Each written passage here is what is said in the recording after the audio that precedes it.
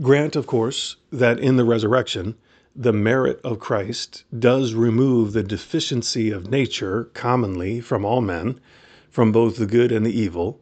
Nonetheless, a difference will persist between the good and the evil in respect to what is suitable to each group personally. Now, it is an essential of nature that the human soul is the form of the body which vivifies the body and preserves it in being. But by its personal acts, the soul merits to be elevated to the glory of the divine vision, or to be excluded from the order of that glory by reason of its sin.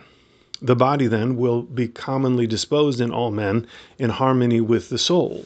With this result, the incorruptible form bestows an incorruptible being on the body in spite of its composition from contraries, because in respect to corruption, the matter of the human body will be entirely subject to the human soul. But the glory and power of the soul elevated to the divine vision will add something more ample to the body united to itself, for this body will be entirely subject to the soul. The divine power will achieve this, not only in regard to its being, but also in regard to action, passion, movements, and bodily qualities. Therefore, just as the soul, which enjoys the divine vision, will be filled with a kind of spiritual lightsomeness, so by a certain overflow from the soul to the body will in its own way put on the lightsomeness of glory. Hence the apostle says, "It is sown in dishonor, it shall rise in glory."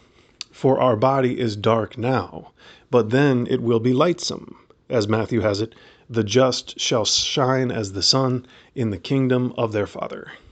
Moreover, the soul, which will enjoy the divine vision, united to its ultimate end, will in all matters experience the fulfillment of desire.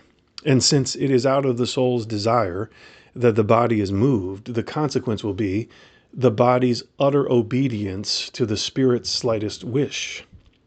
Hence, the bodies of the blessed, when they rise, are going to have agility. This is what the apostle says in the same place. "It is sown in weakness, it shall rise in power." For weakness is what we experience in a body found wanting in the strength to satisfy the desire of the soul in the movements and actions which the soul commands.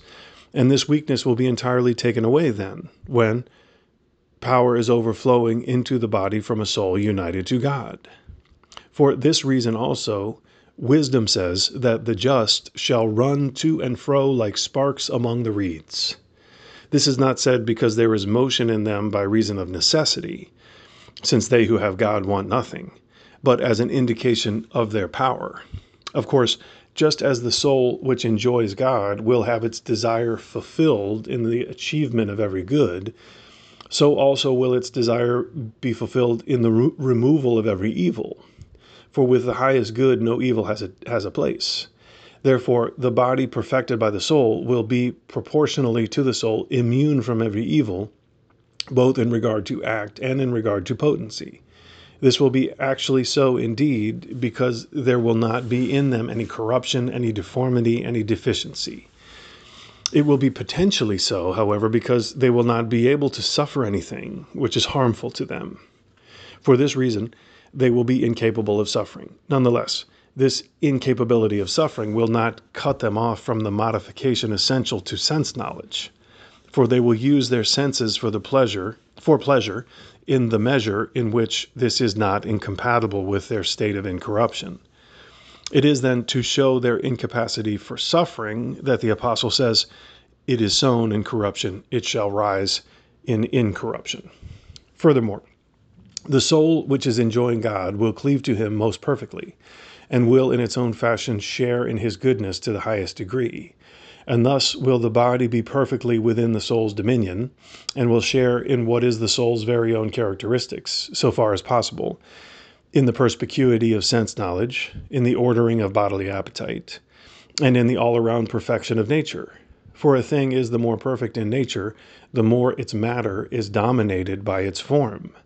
And for this reason, the apostle says, "It is sown a natural body, it shall rise a spiritual body." The body of the risen will be spiritual indeed, but not because it is a spirit, as some have badly understood the point, whether in the sense of a spiritual substance or in the sense of air or wind. It will be spiritual because it will be entirely subject to the Spirit. Just so, the apostle calls it now an animal body, not because it is a soul, but because it is subject to animal passions and requires nourishment. This, then, is clear from the points now made. Just as the soul of man will be elevated to the glory of heavenly spirits to see God in his essence, as was shown in Book 3, so also will his body be raised up to the characteristics of heavenly bodies. It will be lightsome, incapable of suffering, without difficulty and labor in movement, and most perfectly perfected by its form. For this reason, the apostle speaks of the bodies of the risen as heavenly, referring not to their nature, but to their glory. Hence, after he had said that there are bodies celestial and bodies terrestrial, he added, "One is the glory of the celestial and another of the terrestrial." Just as, of course, the glory to which the human soul is exalted exceeds the natural power of the heavenly spirits, as was shown in Book 3, so does the glory of the risen bodies exceed the natural perfection of the heavenly bodies, so as to have a greater lightsomeness, a more stable incapacity for suffering, an easier agility, and a more perfect worthiness of nature.